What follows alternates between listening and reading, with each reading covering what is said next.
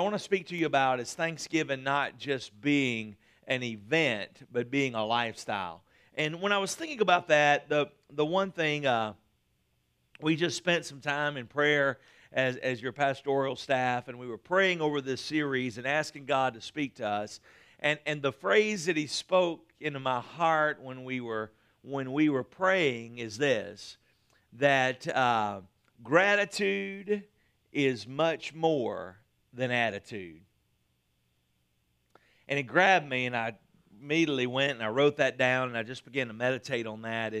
And that thought of missing Thanksgiving came to my mind, and I found the Lord led me to this passage of Scripture. I didn't find it, but in Luke 17, verse 11, He lays this out in an interesting way, and it's a familiar passage of Scripture if you've been around the faith any, but I want to share with you a couple thoughts on it today. And it says, while Jesus was traveling to Jerusalem, He passed between Samaria and Galilee. Now, that was two different worlds completely, night and day. And He went right up the middle between two different worlds, ethnically, two different worlds culturally, two different worlds economically. And as He was moving through the middle, there was one pattern of life to His right and one pattern of life to His left. And as He was moving through this, it says He entered into a village, and there were 10 men with leprosy or serious skin disease that met Him. And they stood off at a distance, because if you were a leper, you couldn't approach anybody. Matter of fact, you had to wear a bell around your neck so that they could hear you coming and people could get out of the way. And these men were standing off at a distance from Jesus. And it says in verse 13, and they raised their voice saying, Jesus, Master, have mercy on us. Now, I'd like for you to circle that phrase, have mercy on us, or underline it or something on your Bible, or highlight on your smart device. But what was their request? Their request was to have mercy. Verse 14 says, when He saw them, He told them, go and show yourselves to the priest. Now, this is interesting to me, because you've got 10 men that are yelling at the top of their lungs to have mercy on them. He doesn't ask them their name. He doesn't ask them where they're from. He didn't ask them anything. He didn't ask them, how long have you been a leper? But He says, just go show yourself to the priest. End of story. He says no more. And the Bible says, and while they were going, they were healed. Now, let me come back to that. While they were going, they were healed. But one of them, seeing that he was healed, returned and with a loud voice gave glory to God. And he fell down face first. And he was at the feet of Jesus. And this man was thanking Him.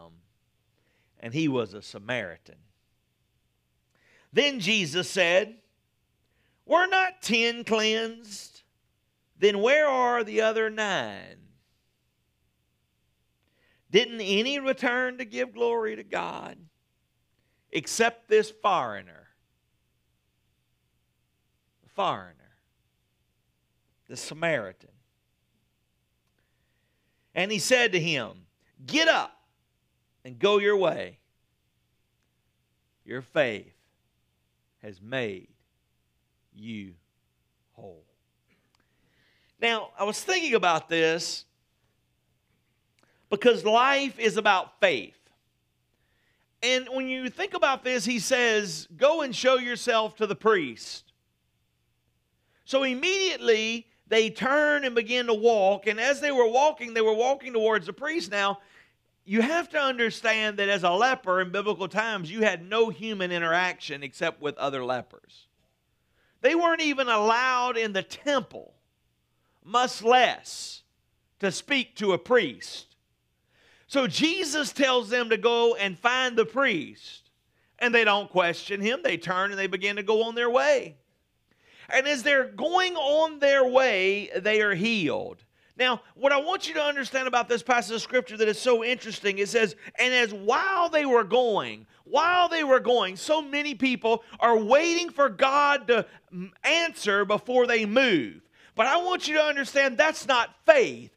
Faith is moving, faith is trusting, faith is relying, faith is depending upon a holy God to move and to guide and to steer and to navigate you to the pathway that He wants you to walk down. These men were moving in that right direction. They were moving in that channel. They were moving in that flow. And what was happening here in a unique way is that while they were moving, they were believing. And my question to you today is that some of us find ourselves in a crisis of faith. And my question, are we believing as we're moving? The last couple of weeks we've talked about this. Jesus said, you can do greater things when I am gone if you will believe. He says last week in that sermon, he said, if you would say to that mountain, mountain be moved and picked up and thrown into the sea, and do not doubt it in your heart, but believe it, it would happen. You see, one of the greatest tragedies to sweep across this nation and across our churches that has paralyzed us and has eradicated the power of a holy God is the element of belief. The element of moving in faith. Faith that is not moving is not faith. Don't just sit there, have faith. Start moving. Start trusting. Start believing. Start obeying.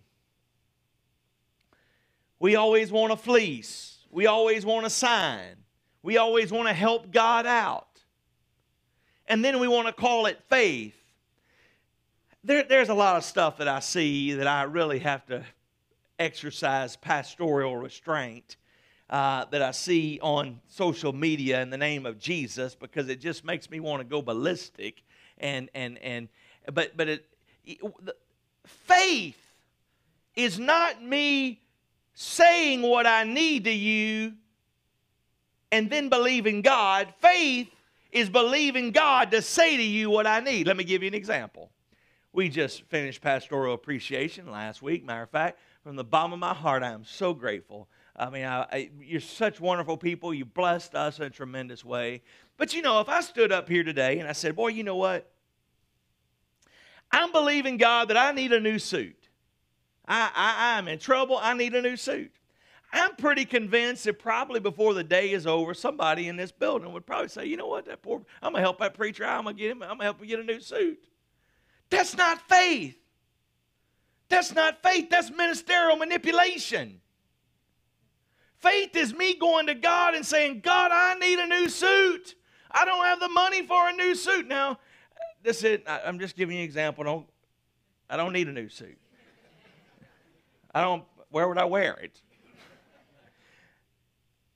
The point I'm making is faith is going to God and saying, God, I need this. Not going to man and saying, man, I need this, and then go running to God and ask for God to answer it, and then when we moved on man and man moves on it, come back and think God did it. God's not broke. He says, I will give you whatever you ask for in my name if you believe it in your heart and you don't doubt it. But the problem is, to believe is to be moving. To believe is to be moving.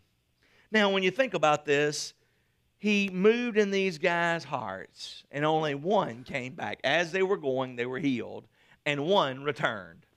Now, the thing I want you to understand about gratitude being more than an attitude, it's a decision. Now, in our children's ministry, matter of fact, we're doing something different. This is the first time we've done it. In our Elevate Children's Ministry, we are paralleling through this season the sermons that you're hearing here. They'll be pairing them up in the back, and we're putting together material for you to be able to take that home, what your children are learning or your grandchildren are learning, and Elevate, and couple that to have Bible studies during the week with them. And in children's ministry, we are teaching this in a different way. Matter of fact, it's probably the way that most of us have heard it. You have to have an attitude of gratitude. You ever heard that? You have to have an attitude of gratitude, which is right. You need to have your attitude to be that I have gratitude. But you know what God spoke to me? He said, son, I want you to understand that to live a grateful life, it's much more than attitude. Yes, we need to teach our children in kindergarten, in first grade, and second grade, and through sixth grade that yes, you need to have an attitude to be grateful. But I want you to know something. We're adults. It needs to be much more than an attitude. We don't need to go and say, let me get my attitude hat and put it on and be grateful for just a moment. No, no, no, no, no. It needs to be a lifestyle. Matter of fact, if you look up that word gratitude, it means a state of being grateful, a state of living a life of gratefulness. It doesn't say it's an attitude. To live in a state of gratefulness is totally different than just having an attitude of gratitude. Your attitude changes a whole lot. It changes with the wind. I wouldn't have to drive very far with you to watch your attitude change. I don't care how spiritual you are. There's somebody out there on the highway waiting to jerk the spirit right off of you. There's somebody at work that will change your attitude in a drop of a hat. You ever heard that? Why do you have a bad attitude? Because it's an attitude.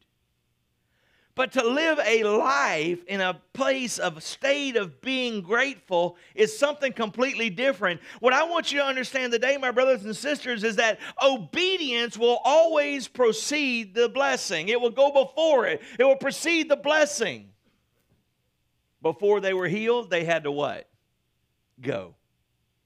Before they were healed as they were going, they had to be going. It's a decision. And today I want us to think about this because in this passage of Scripture, only 1 out of 10 made it for Thanksgiving. Now think about that. 1 out of 10 in this passage of Scripture made it in time for Thanksgiving. I would say the odds probably wouldn't be much better come Thanksgiving. 1 out of 10 would probably be grateful. The rest of us is just another meal. It's some time off. It's got to put up with our family just so you can get to Black Friday and Cyber Monday. 1 out of 10 makes it there and says, wow, I am just so grateful. Have you ever been around somebody that does not have an attitude of gratitude, but gratitude is a lifestyle? Have you? You probably don't hang out with them a whole lot because they're very convicting. They're just grateful. They're just grateful people. Some people call them optimistic. Something bad happens. They're looking for the good in it. I say it's much more than that. I know how carnal I am or how carnal I can be. It's a mindset that God, you are going before me. God, you are sending me. God, you are guiding me. And this Thanksgiving, as we look at this, we have to understand that gratitude is a decision. You have to make a decision that I am going to be grateful. I am going to live a life of gratefulness. I'm going to be in a state of gratefulness. It's a decision. It's a lifestyle. It's becoming grateful. And you know, the thing about that is gratitude is much more than action. If your gratitude is only seen in an action, then you're really not a grateful person.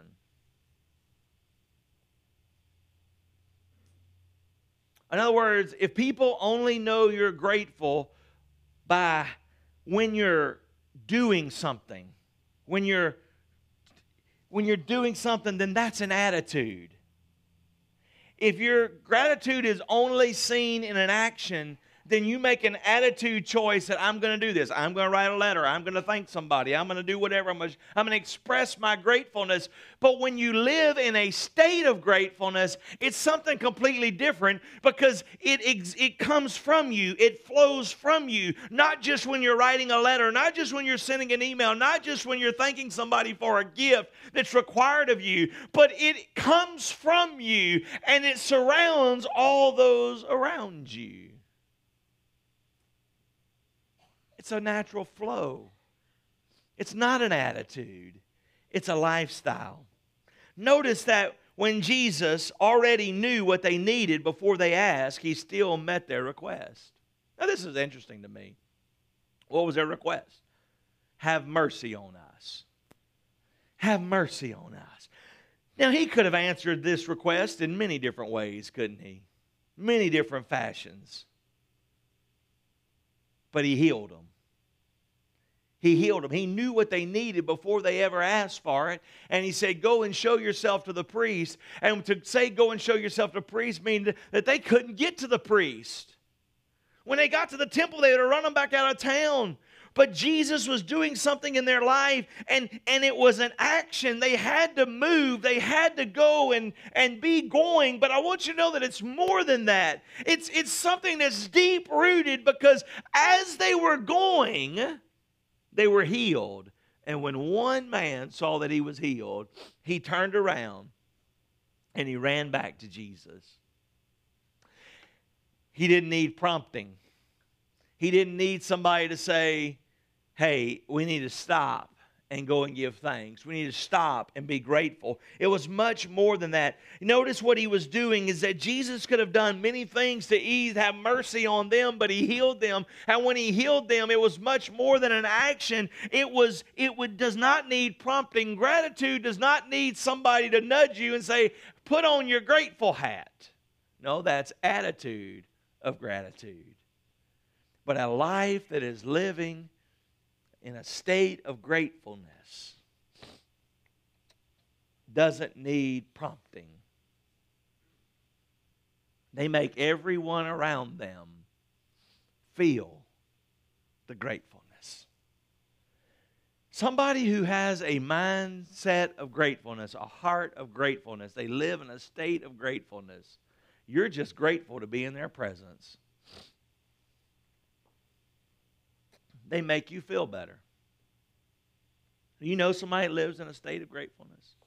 I do. I know several. Probably could put them on one hand. But just every time I'm around them, they're so grateful, they're so kind, they're so generous, they're so meek, they're so humble, they're so encouraging, they're so, just everything about them lifts you up. President JFK said, a rising tide will lift all boats. A person who lives in a state of gratefulness, they are that rising tide. They lift people's spirits all around them. This one man came back, but he didn't need prompting. And immediately upon his healing, he stopped in his tracks and he ran and he bowed down in a spirit of gentleness and a spirit of gratefulness. And he said, thank you, Master. Thank you, Jesus, for what you've done in my life. Not only does gratitude, is it more than an action and it needs no prompting, but gratitude is always fulfilling for everyone involved. And that's what I was just speaking about. In verses 15 through 17, Jesus says, but the Samaritan came back. And in verse 17, he says, were there not 10 that were cleansed? Then why are there only 9? Did not any return to give glory to God except the foreigner? See, now here's why Jesus points this out. Because the rest of them were from Galilee. The rest of them understood the Jewish concept of the law, understood giving thanks. Yet all the ones who understood it didn't return, but the one who did not came back, the foreigner. There's something I've learned in the ministry that is almost, it's almost like the law of gravity. You can't hardly defy it.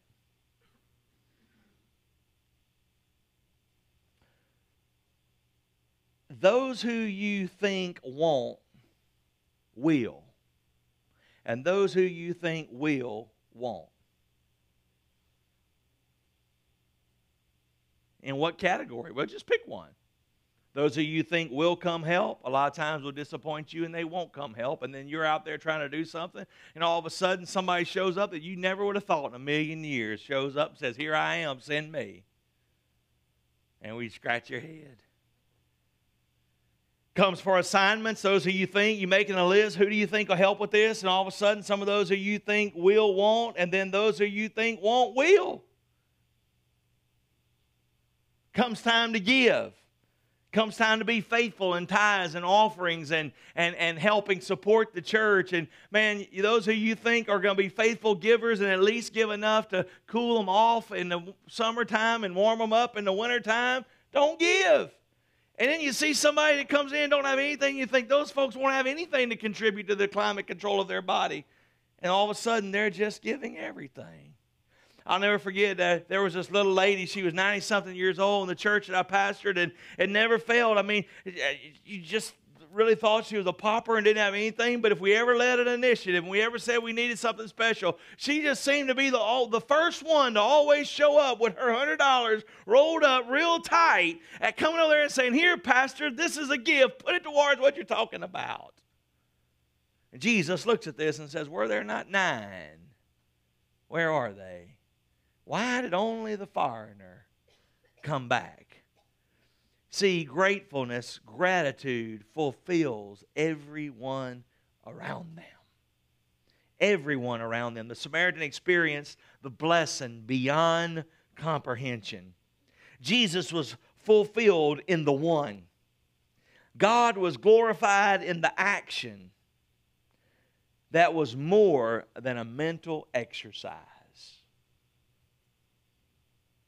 If you have to have an attitude of gratitude, then you only have a mental exercise. But if you have a mindset of gratitude, a life of gratitude, then I'm going to tell you it's more than a mental exercise, it's a lifestyle. And all those around you are blessed. A life of gratitude will always reveal the attitude of everybody else around them. By that one person returning, it revealed the other 9's lack of gratitude. By that one person coming back. Now what's interesting is that Jesus didn't say, "When you're healed, come back and see me, and then go and see the priest." He didn't say, "After you go see the priest, come back and give thanks." You see, because if you have to tell somebody to be grateful, then they're really not grateful. They're kind of like the little boy that was being bad in church and wouldn't sit down, wouldn't be quiet, and his mama took him outside and tore his little hiney up and brought him back inside. And he was sitting there and he looked up at her and he said, "But I'm standing up on the inside." Yeah, you may force people to do something, but it's only in their mind and it's not in their heart. You see, what happened is as they were going in faith to show themselves to the priest, all of a sudden they were healed. And this one man from Samaria said, "I don't need to go to the priest. I am going back to the high priest. I am going back to Jesus. I am going back to the one who healed me. I am going back to the one who had mercy on me. I am going back to the one who had conversation with me. I am going back to the one who had time for me." Church didn't have time for me. Religion didn't have time for me. They banished me to the island of leprosy. But this man named Jesus, the great high priest, had time for me, and therefore I will go back and honor him with all of my heart, with all of my soul, with all of my spirit, and I will bow down before him. Because my gratefulness is more than an attitude. Jesus didn't demand it, but it was expected. There's a lot of things in life that is required but never demanded.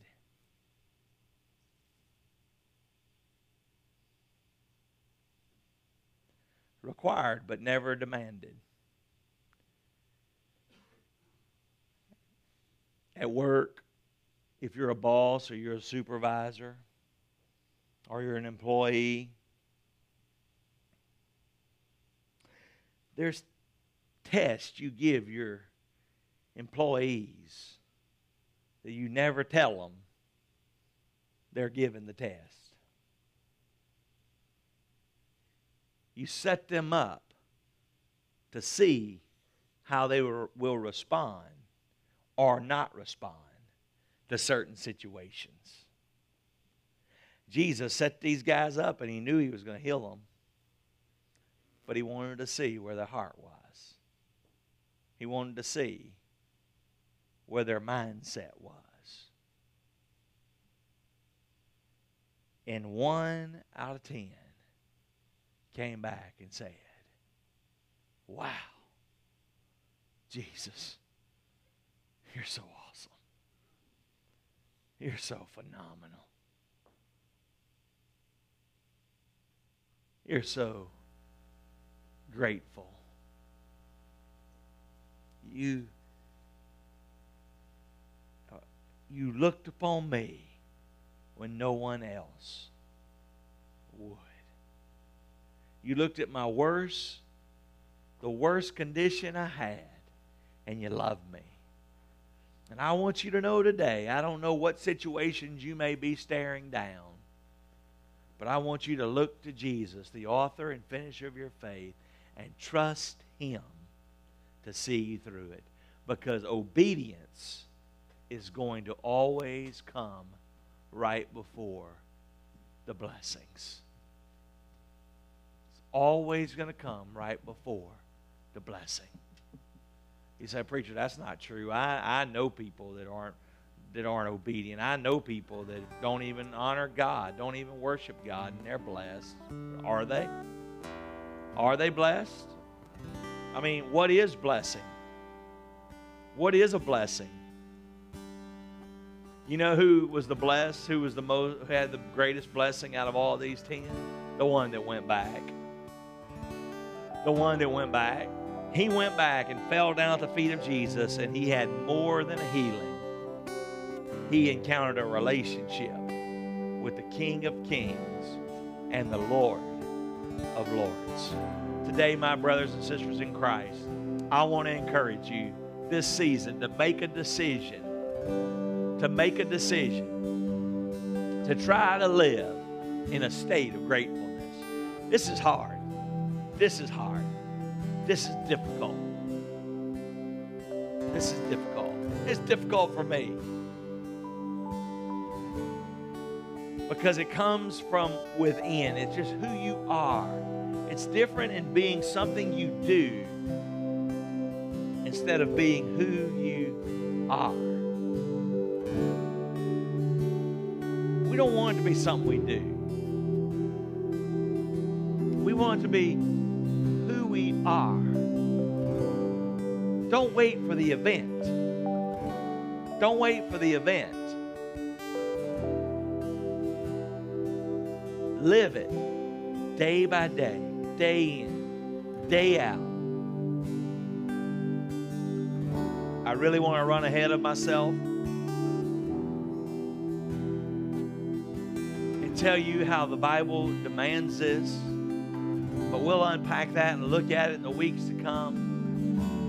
But right now, what I want you to understand is that He's looking at us today and He's just saying, are you living in a state of gratefulness? With your head bowed today,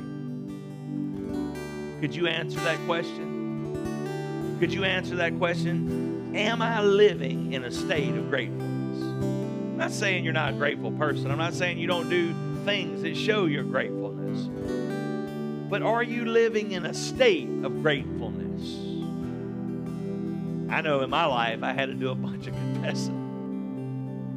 Because it's so easy to just have the appearance of being ungrateful when I'm not an ungrateful person.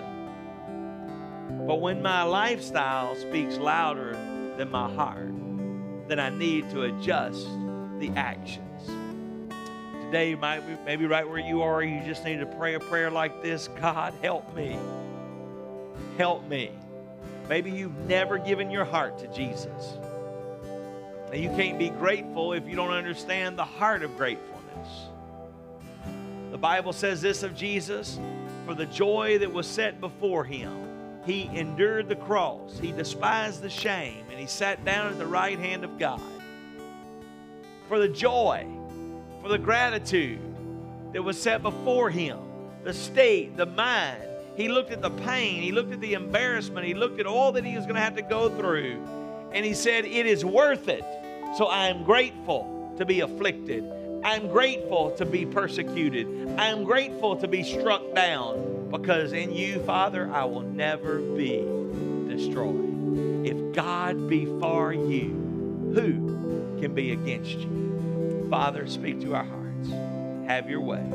In Jesus' name, amen.